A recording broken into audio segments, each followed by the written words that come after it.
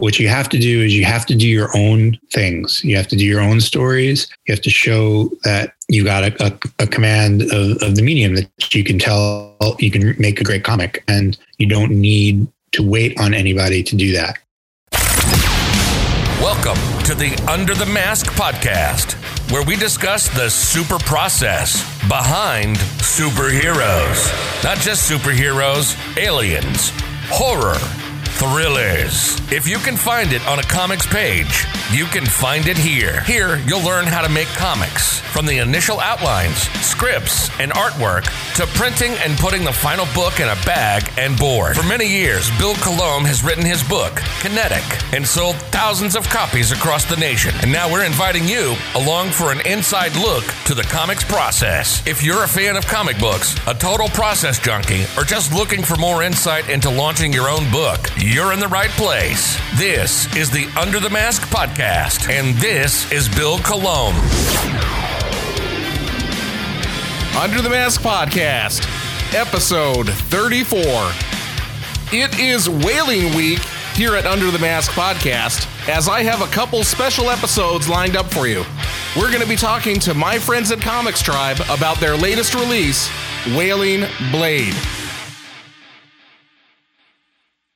My guest today is the writer of several comic books, including Gutter Magic, published by Image Comics, Road of Bones, and the upcoming Sea of Sorrows, which will be published by IDW. His latest work, The Wailing Blade, is a high-adrenaline fantasy adventure set in the dark future of mankind. You can support it by going to www.comicstribe.com/whalingblade. That's comicstribe with an X.com/whalingblade. I'd like to introduce Rich Douek.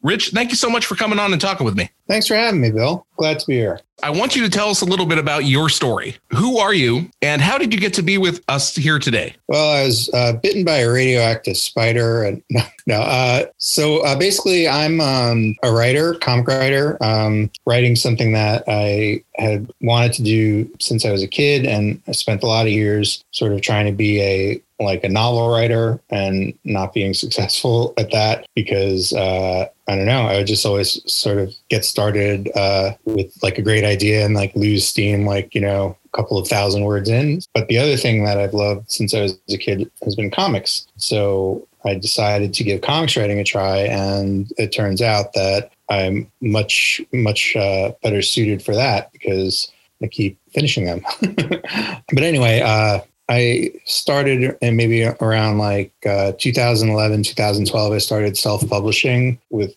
some short stories and then a couple of one-shot kind of length issues. And then I got picked up. My first series called Gutter Magic got picked up in 2016. So from there, once that was finished, I just kept going and getting some new ideas written. So then in 2019, that was on a few different things because I published Road of Bones with IDW and then Wailing Blade with Comics Tribe. And here we are today. When did you feel you took the leap from amateur to professional? That's interesting because I still, I think a lot of people struggle with it and I still struggle with it from time to time. But I think for me, it was to be honest, I think it was when Road of Bones got accepted because it's sort of the thing where, what's that old saying? It's once is chance, twice is coincidence, and three times is conspiracy, I think. So applied here, it was when Gutter Magic got published, it was sort of okay, this could just be a fluke. Then, Wailing Blade got picked up and I was still maybe just a fluke, But then Road of Bones was number 3. And then that was just sort of I was okay, well, this is something that I could see being sustained. I felt I'm getting paychecks for all of these. And I felt like I had really planted my foot on the path and could call myself a professional. Yeah, it always makes you feel like a professional when you're actually getting a paycheck from it. Yeah. I got some TMNT work a couple of years ago. There was a book, TMNT Universe, which ran concurrently with the main title. So I got to do an issue of that and a couple of backups, and that felt really good too. So I think it was just sort of like the cumulative effect of like continuing to be able to put stuff out there, so that it wasn't just one or two things.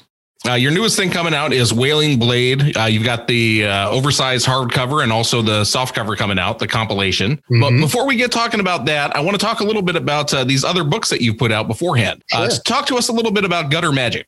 So Gutter Magic was the first book I ever did, and it's actually like the first comic I ever did. It was like a 5-page short story called Gutter Magic. And there's this idea that was floating around in my head a lot of how to describe it. So I guess you'd call it like urban fantasy, because it's a world of wizards and dragons and all kinds of fantasy creatures, but taking place in like kind of like a modern day Manhattan. So it's almost like if you took like Harry Potter or something like that, but instead of wizards being all secretive, everything's out in the open. And, the story in the universe is that during World War II is when magic kind of made a comeback, because instead of there being some sort of nuclear arms race, it was a magical arms race. And on both sides, wizards started coming out of the woodwork. So that was like in the past. And the story of Gutter Magic is the story of this guy named Cinder,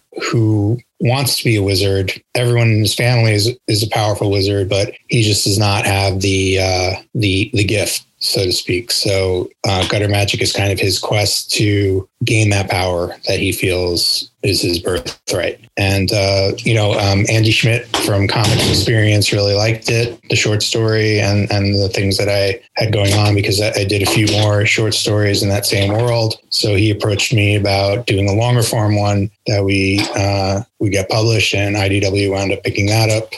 Talk to us a little about Road of Bones. All right. So Road of Bones is funny because it's a horror story, just straight up horror. And I never, like, if you had asked me 5 years ago if I was ever going to write a horror story, like it just wasn't really anything I ever saw for myself. I always saw myself as more of like a fantasy science fiction writer. But over the course of doing some research, I stumbled across like these stories of the Russian Gulag, and it just struck me. I was like, this you could set a really awesome story here. So Road of Bones is a historical horror story. It's set in the 1950s in Soviet Russia in the Gulag. And the Road of Bones is an actual real world thing. It's called the Kolyma. It's the Kolyma Highway, and it's in Siberia. And the reason it's called the Road of Bones is because they were breaking ground on it. And what would happen is, since conditions were so brutal there, prisoners would die, and the ground was too frozen to dig graves. So they just buried them in the road. And it was a really horrible and brutal thing. And the more I read about it, the more fascinated I was with just the fact that it hadn't really been explored yet as kind of like a setting for any kind of story that I had been familiar with. So the more I did it, the less I was inclined to use that as inspiration for like a science fiction story or something, and then really just set the actual story there.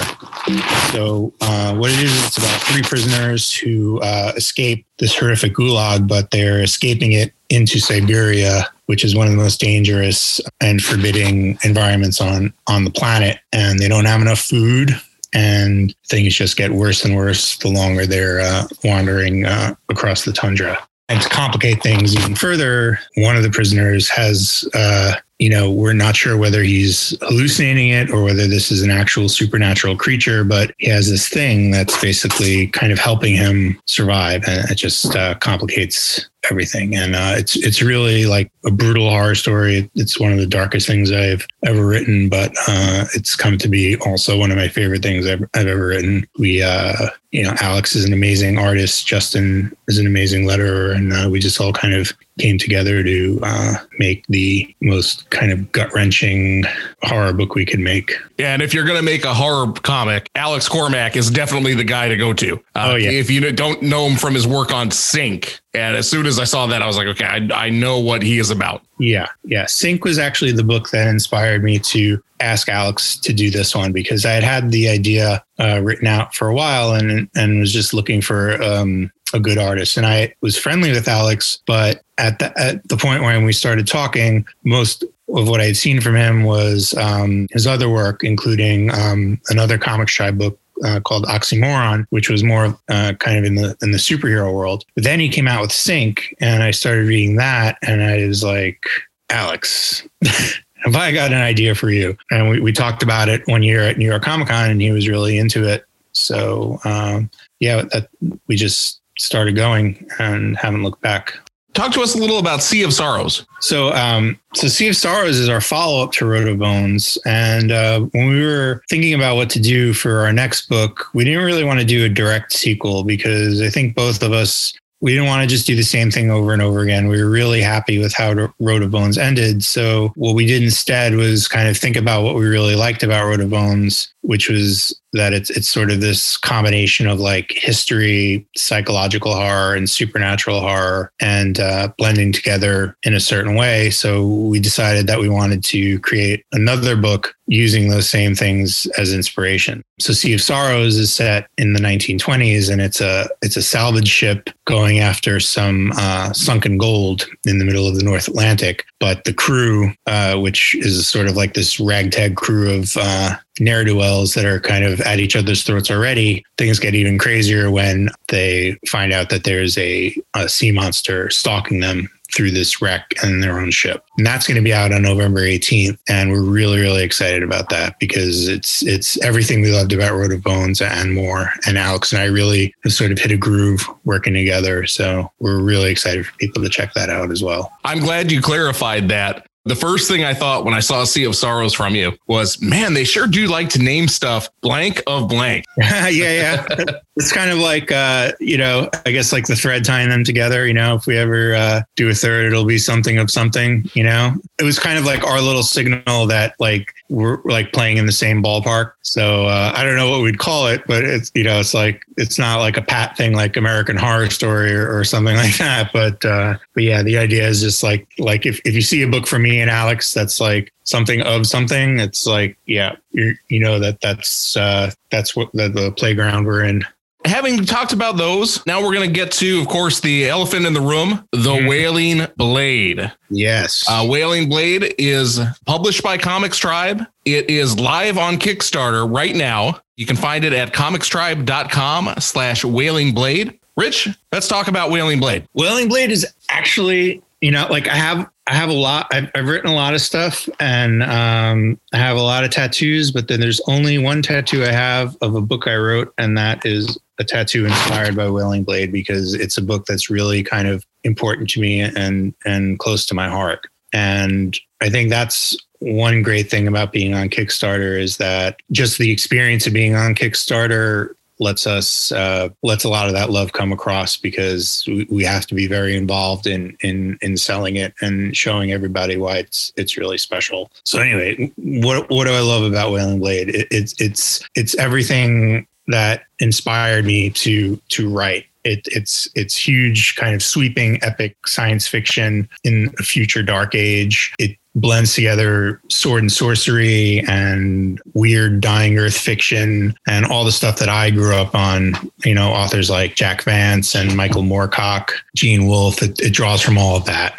Basically, the story of Wailing Blade is the story of a bandit prince who needs to save his father from the deadliest executioner in his world.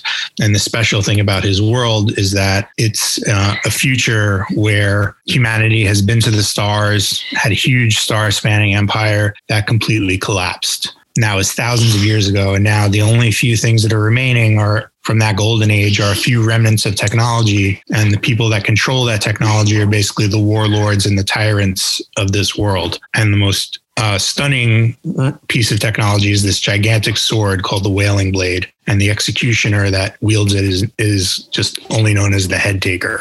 He's kind of like this legendary killer that holds the entire region that he patrols like under his thumb. And our main character, Tychon, is a bandit, and his clan, they do steal things and cause chaos, but generally they do it to survive, and they do it against this oppressive regime. So his father gets captured after a disastrous raid and sentenced to death. And the book is basically Taiken's quest to save him from the head taker and from the Wailing Blade. And it's really a David versus Goliath situation because the head taker, he's 10 feet tall and. Yeah, he's like a wall of meat. Like he's just like all muscles and like a G.I. Joe versus a He-Man figure, if you know toys at all. And there's also the fact that as a bandit, like Taiken really doesn't have access to much technology behind a sword and his own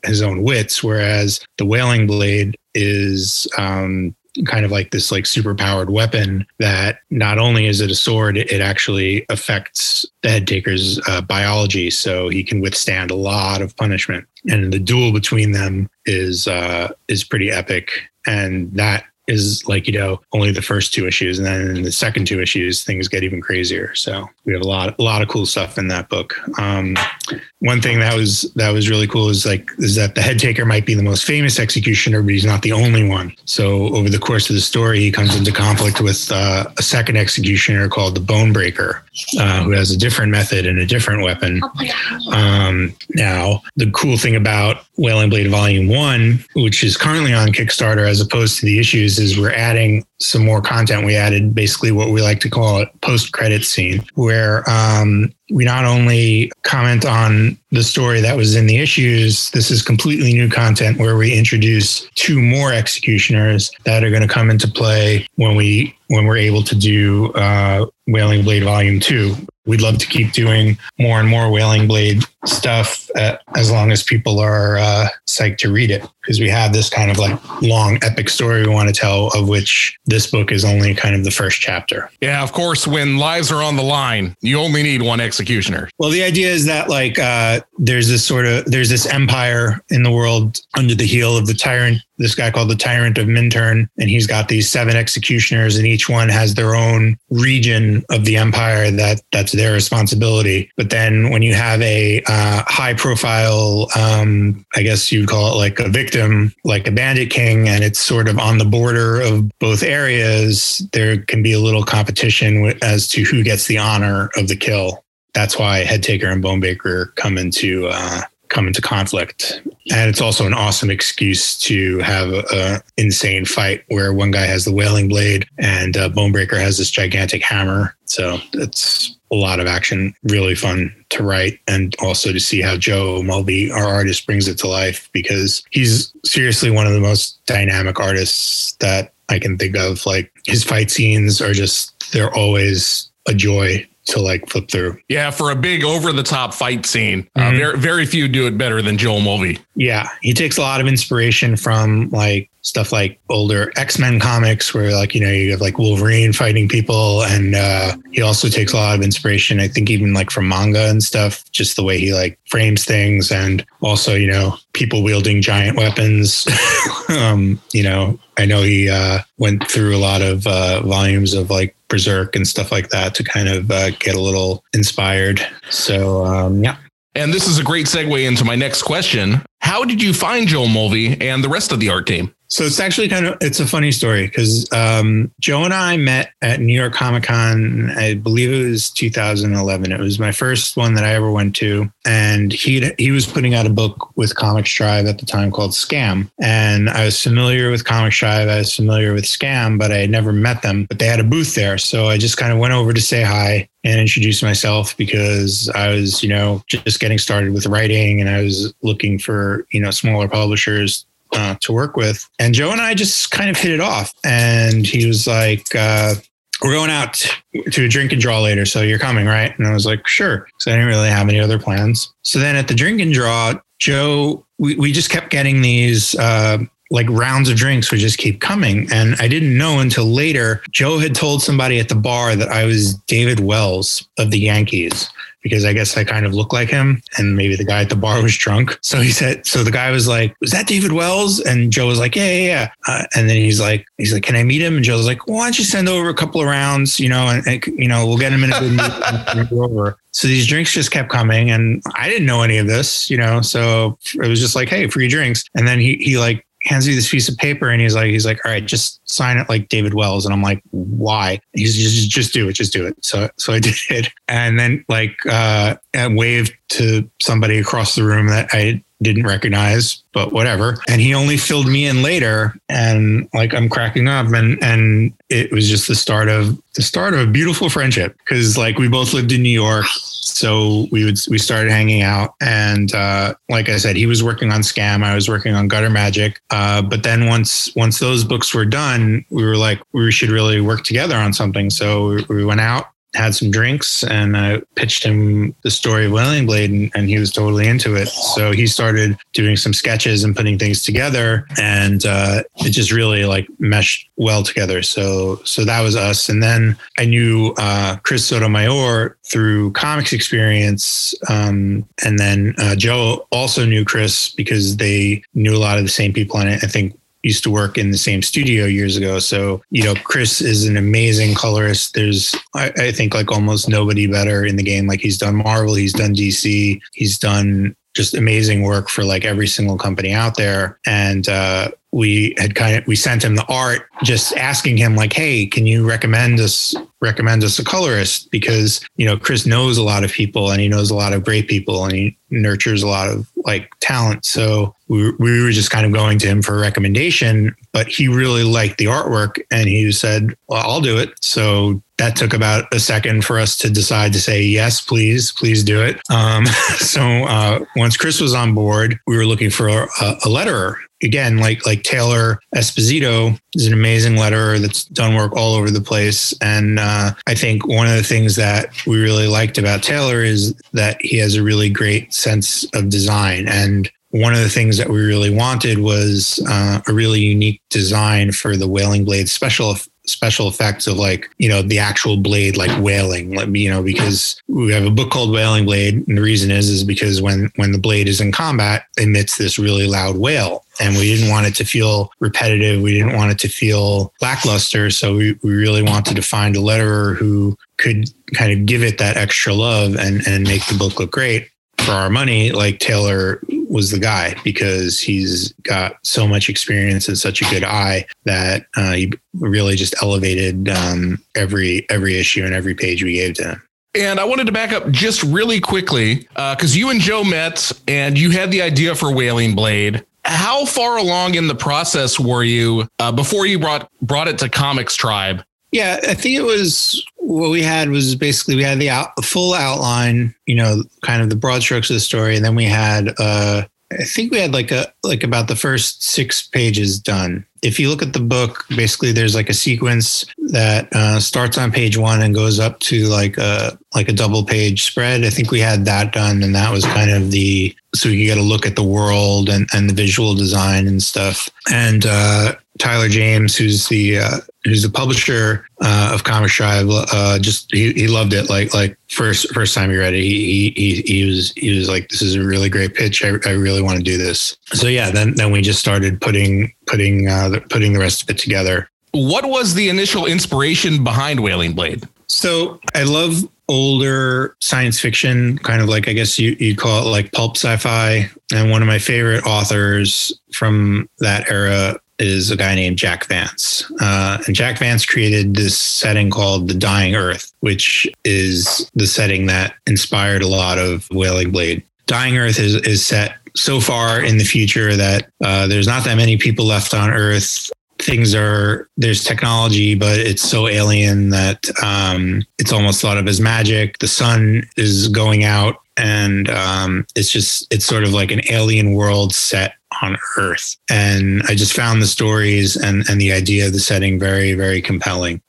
So what all that has to do with Wailing Blade is that Jack Vance passed away in the early 2000s. And when I read that news, it just sort of made me rediscover the books, because I hadn't read them in many years. So I bought a new edition and read through, and reading through those just really inspired me to see how I could incorporate what I loved about those into a story. And the more I thought about it, the more I brought in other settings and other authors that that I loved. There's a bit of Michael Moorcock's Elric inspiring it. There's an author called Gene Wolfe who wrote the Earth of the New Sun, which is a similar like dying Earth setting. And then also there's like pop culture stuff in there. Like one of my favorite cartoons from the 80s is this one called Thundarr the Barbarian, which is a lot of that's in Wailing Blade's DNA also. So really, it's just sort of like Wailing Blade it's like if you took everything I loved about science fiction stories that I read or saw or encountered, like from my childhood all the way up through adulthood, and just this is kind of my homage and like interpretation of what I love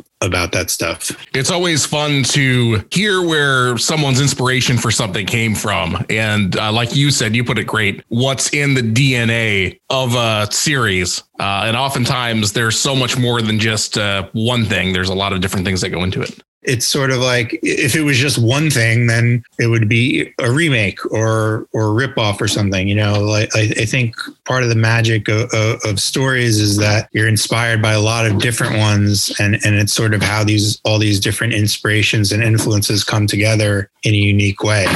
One thing cool about the Wailing Blade that I actually submitted for, Comics Tribe is doing a little contest, Legends of the Wailing Blade. Can you tell us a little bit more about that? So we got the idea for Legends of the Wailing Blade because we wanted to find a way to bring some other people in to the universe and see what cool things they could come up with. One of the things about the Wailing Blade, the world that it's set in, is it's a very kind of superstitious world, and it's big. We did a whole map with a whole bunch of towns. So we thought, wouldn't it be cool if we allowed people to tell the story of a legend in the world, something that those people that live in that world would tell about the Wailing Blade? So we have, it could be a bartender talking to his clientele, or some people in that world sitting around a campfire. Like, what are the campfire stories that they tell about the Wailing Blade, where it came from, why does it wail? So we got some of our friends together to just contribute,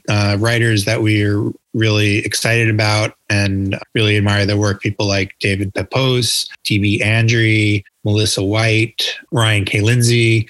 We've got a whole bunch of people lined up. And then we asked them to write just a short prose story about the legend. And then we would hook that story up with a great artist. So we've got Liana Kangas, we've got Lane Lloyd, Paul Scheich. It's a whole bunch of like really talented people lined up that are going to be doing these accompanying pieces. You'll open a page and you'll see the story, and you'll see an illustrated piece of art, almost like you're going through like a book of legends. And then we thought, why stop there? We've got a lot of Wailing Blade fans out there, people that really love the book. So we wanted to open it up to our Comics Tribe community. And, we have a lot of aspiring creators in that community. So we wanted to see, what you guys would give us, people like you, Bill, just anybody who enjoyed the book and wants a chance to contribute to that world. So we are going to be picking some of those stories to put in the actual book. Let's talk a little bit about your writing process. Let's say you have that first spark of inspiration. Mm-hmm. How do you workshop that idea into an outline and then to a full script? Okay, so when I have an idea, a lot of times I'll have the idea and I'm not really exactly sure how it's going to work out. So I'll have the idea, I'll jot something down, and then like let it sit and let my brain kind of grind on it for a little bit. Then the next step is just kind of laying out the general outline, let's say, and sometimes I don't really do like formal outlining. What I'll do is more like a synopsis or something. Like I'll just sort of write it out in paragraphs, pretty dry, like just what happens. And then one thing I've learned with writing is that like rewriting is really important. So like my first draft, even of a synopsis, is not probably something that I would share with anybody because it's just very rough. But the idea is just to sort of get the idea on the page, get it out there, and then I can move things around, delete them, rethink them. So I'll just sort of like keep going through it over and over again until it's in a place where I'm happy with it. And then that's when I will generally start thinking about getting it made, whether that's pitching it to a publisher or pitching it to an artist to see if somebody might be interested in it. But once I have that outline, I kind of see that as like, that's like my roadmap. And then I go into the script. I know a lot of like, I think there's a couple of different like approaches. Like some writers do really tight outlines and then they stick to those outlines like as they're writing it. And then there's others, and I put myself in this category where it's sort of like the outline is the roadmap, but writing the script is getting out there and making the journey. So just as if like, you know, a map of where you want to go, but then you get out on the road and all of a sudden there's a roadblock. So you got to figure a way out around the roadblock. You got to take a detour. And that's kind of how I write is I have the outline and the ideas in my head as kind of like my compass and my roadmap. But when I'm actually writing, I could wind up doing things completely differently depending on what occurs to me in the moment. So, and again, you know, like a lot of it is kind of trial and error. Like I might write something and decide 2 days later, I'll read it and be like, okay, this isn't really working. Or I might write myself into a corner where like, you know, I'll find myself in a place where I don't know how the characters are going to react or get out of it. And then I have to go back and look at like how I got there and figure out, okay, well, if I just change this and this changes everything after it, and this gets me out of the jam that I put myself in. So, you know, it can get messy sometimes. I don't have like a, you know, ironclad like thing where I could like, you know, write some kind of like guidebook or something, but I get there. And as you were talking about that, I actually looked up on Wailing Blade. You guys are just under $20,000. And this, I think, is actually Comics Tribe's most ambitious goal, too, because $20,000 out of a $30,000 goal. Yeah. Yeah. It's a big goal. But the reason is that we're really going all out with this book. You know, the hardcover is going to be like oversized, beautiful. It has a die cut cover. The goal with the hardcover is to make a book that is as much a piece of art in and of itself as the story inside. So like we really want to have this be like a beautiful book that you're proud to display, that you're proud to kind of take off your shelf and show people, which is not to say that if you get the soft cover that you're going to get shortchanged or anything, you know, because everything that's going to be in the hardcover is also going to be in the trade paperback. It's just that we're trying to do with this is give like a really premium product that gives people their money's worth. So, you know, it's not like our goal is not $30,000 so Joe and I can get this like tremendous payday or something like that. It's $30,000 because it's going to be an expensive book to make and we didn't really want to cut any corners with it. So we're just hoping that enough people are interested in it that will get there. Yeah, if you're familiar with Comics Tribe's, I think it was their last offering, She at the Tower of All That Was Known with Ryan K. Lindsay and Chris Panda.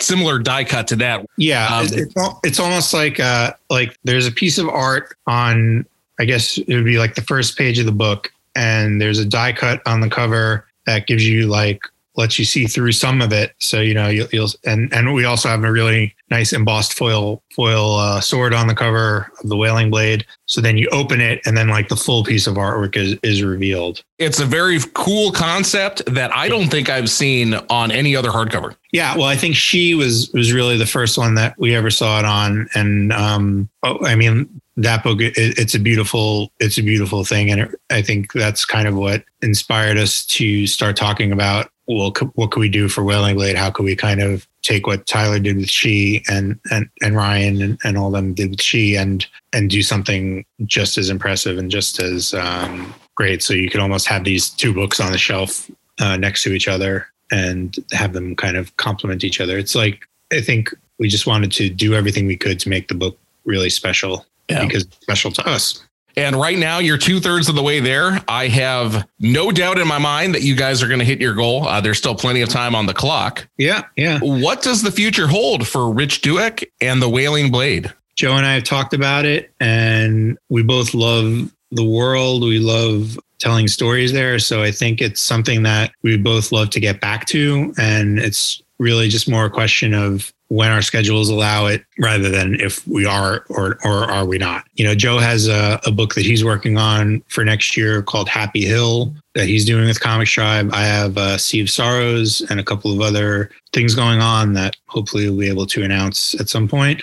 But but we both really love it. And we like, I would love to make one thing clear is that I did bring the idea of Wailing Blade to Joe, but Joe brought so much to the table in terms of the look and the design and things, and even, ideas for his designs have influenced the story. So like Joe and I, like that's our book. Like it's not my book that Joe draws. It's our book and we love it and we want to do more of it for as long as people will allow us. So, I don't think volume 2 is going to be coming right away, but, I think given our own, how we feel about it, it'll definitely be coming at some point. What have been the biggest obstacles or challenges that you faced, and how did you overcome them? The biggest challenge for me, I think, was just sort of being confident enough to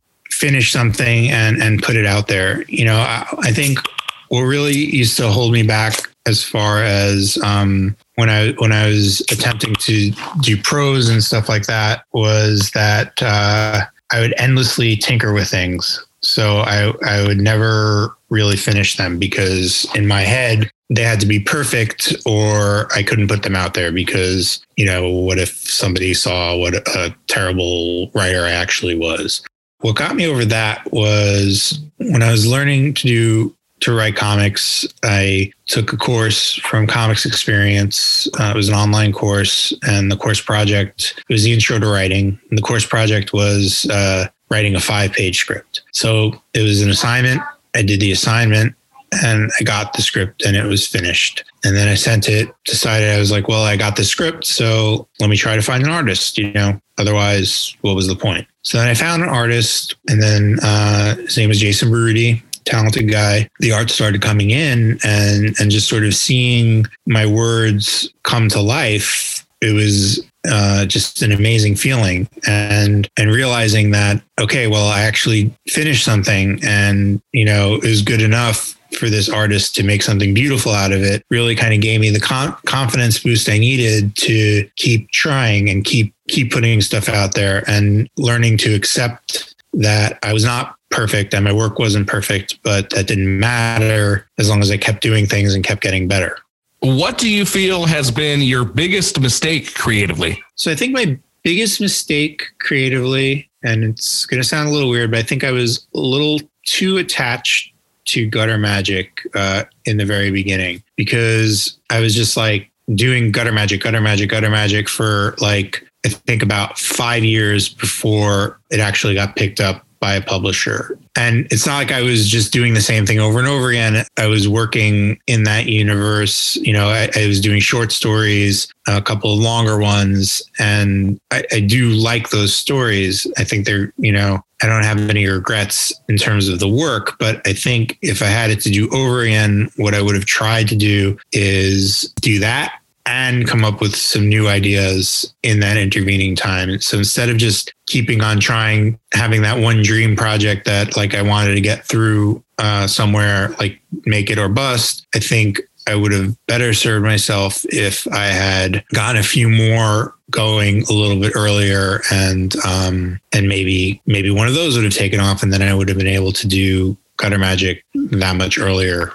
So I think like if I could go back and do anything different, it would just be to just sort of diversify what I was working on earlier in my career, at the very beginning of my career, because I'm still pretty early in my career, to be honest. What do you feel has been your best moment as a creator? So I think my best moment was going to New York Comic Con the year after Gutter Magic was published. Because, published by IDW, because it was really just it was just like a very different experience when going to it, having a book that was out that I could put in somebody's hand and they would look down and see that I was real. Because my experience at cons before it had been published was most of the conversation went like this. Hey, I'm Rich. Hey, Rich, really nice to meet you. I have this idea for a book called Gutter Magic and I'm a writer. I'm, trying to get some stuff going. That's great. Yeah, here, just leave it here. I'll take a look at it. And, and that would be that. I'm not trying to complain about anyone that was on the other side of that conversation, because I know from both sides, cons are really stressful for editors, for professionals. It's like, there's a ton of stuff going on and you only have like a few minutes of attention you can give to anybody. So like, I totally understand it, and I don't begrudge anyone for just sort of taking my, stapled together book and just sort of being like, oh, okay, great. Yeah. And then moving on to the next thing. But then once Gutter Magic was published and it went more like, hey, my name is Rich Douek. I do Gutter Magic. Oh yeah. Okay. I kind of heard of that. Here it is. Love for you to take a look at it. They look at it and see that it's like a real thing. IDW's logo on the cover didn't hurt either, but it was just sort of like this feeling like, knowing that, I still had a lot of ways to go in terms of, building a career, but at least I'd taken the first step and people had noticed. So it was just, just a good feeling to kind of feel that kind of respect from other people in the industry, that like, just that acknowledgement, like, yeah, okay, you did something. So now you've shown me that, you're somebody who can get stuff done. So maybe, we can get something done together. Starting out, what was the best advice that you can receive? Or conversely, what's the best advice that you can give to someone who wants to do what you do? So I think the best advice, both that I got and that I can give, is that you don't need any kind of permission to get started. If you want to make comics, you can go make comics. I would say like the idea that you're going to walk off the street and start writing Spider-Man or Superman or anything like that it's just not going to happen. Like, things don't happen that way. It doesn't happen for me. It doesn't happen for anyone I know that's done it professionally, that, they've kind of walked up to somebody at the Marvel booth and told them their Spider-Man idea and had it said like, okay, yeah, come do it. What you have to do is you have to do your own things. You have to do your own stories. You have to show that you got a command of the medium, that you can tell, you can make a great comic, and you don't need to wait on anybody to do that.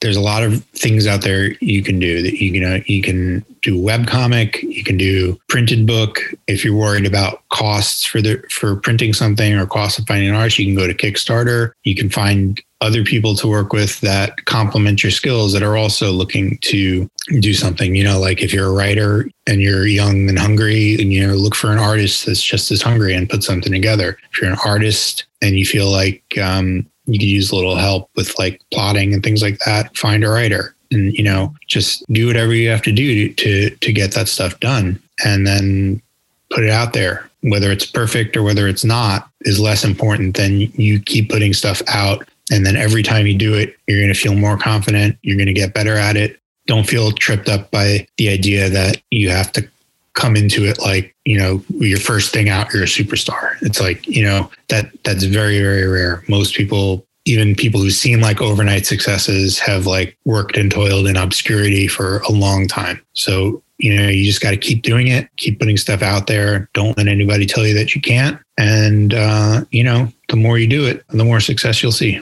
Rich, I want to thank you for your time. It's been great talking with you. Wailing Blade is live on Kickstarter now through November 20th. You can support it by going to www.comicstribe.com/wailingblade. Rich, where else can we find you online? So you can find me on Twitter at @rdouek.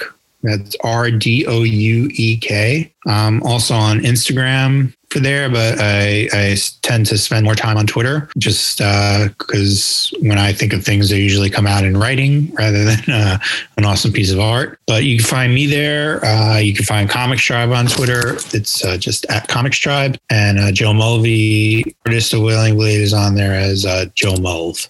No EY at the end. And I also have a website at rdouek.com. And on there, you can find my newsletter that I send out. I try to do it monthly, but I also don't like to kind of bombard people with stuff if I don't really have anything new to talk about. So sometimes it slips a little bit, but I do try to get it out there whenever I have stuff to talk about. And I'm also really open to people reaching out. If you have questions about my work or about getting into comics or something, just hit me up on Twitter and I'll do my best to answer. But thanks for having me on, Bill. Had a great conversation, great time. And I really appreciate the chance to come and talk about the book and my work. Yeah, Rich, thank you again so much for coming on.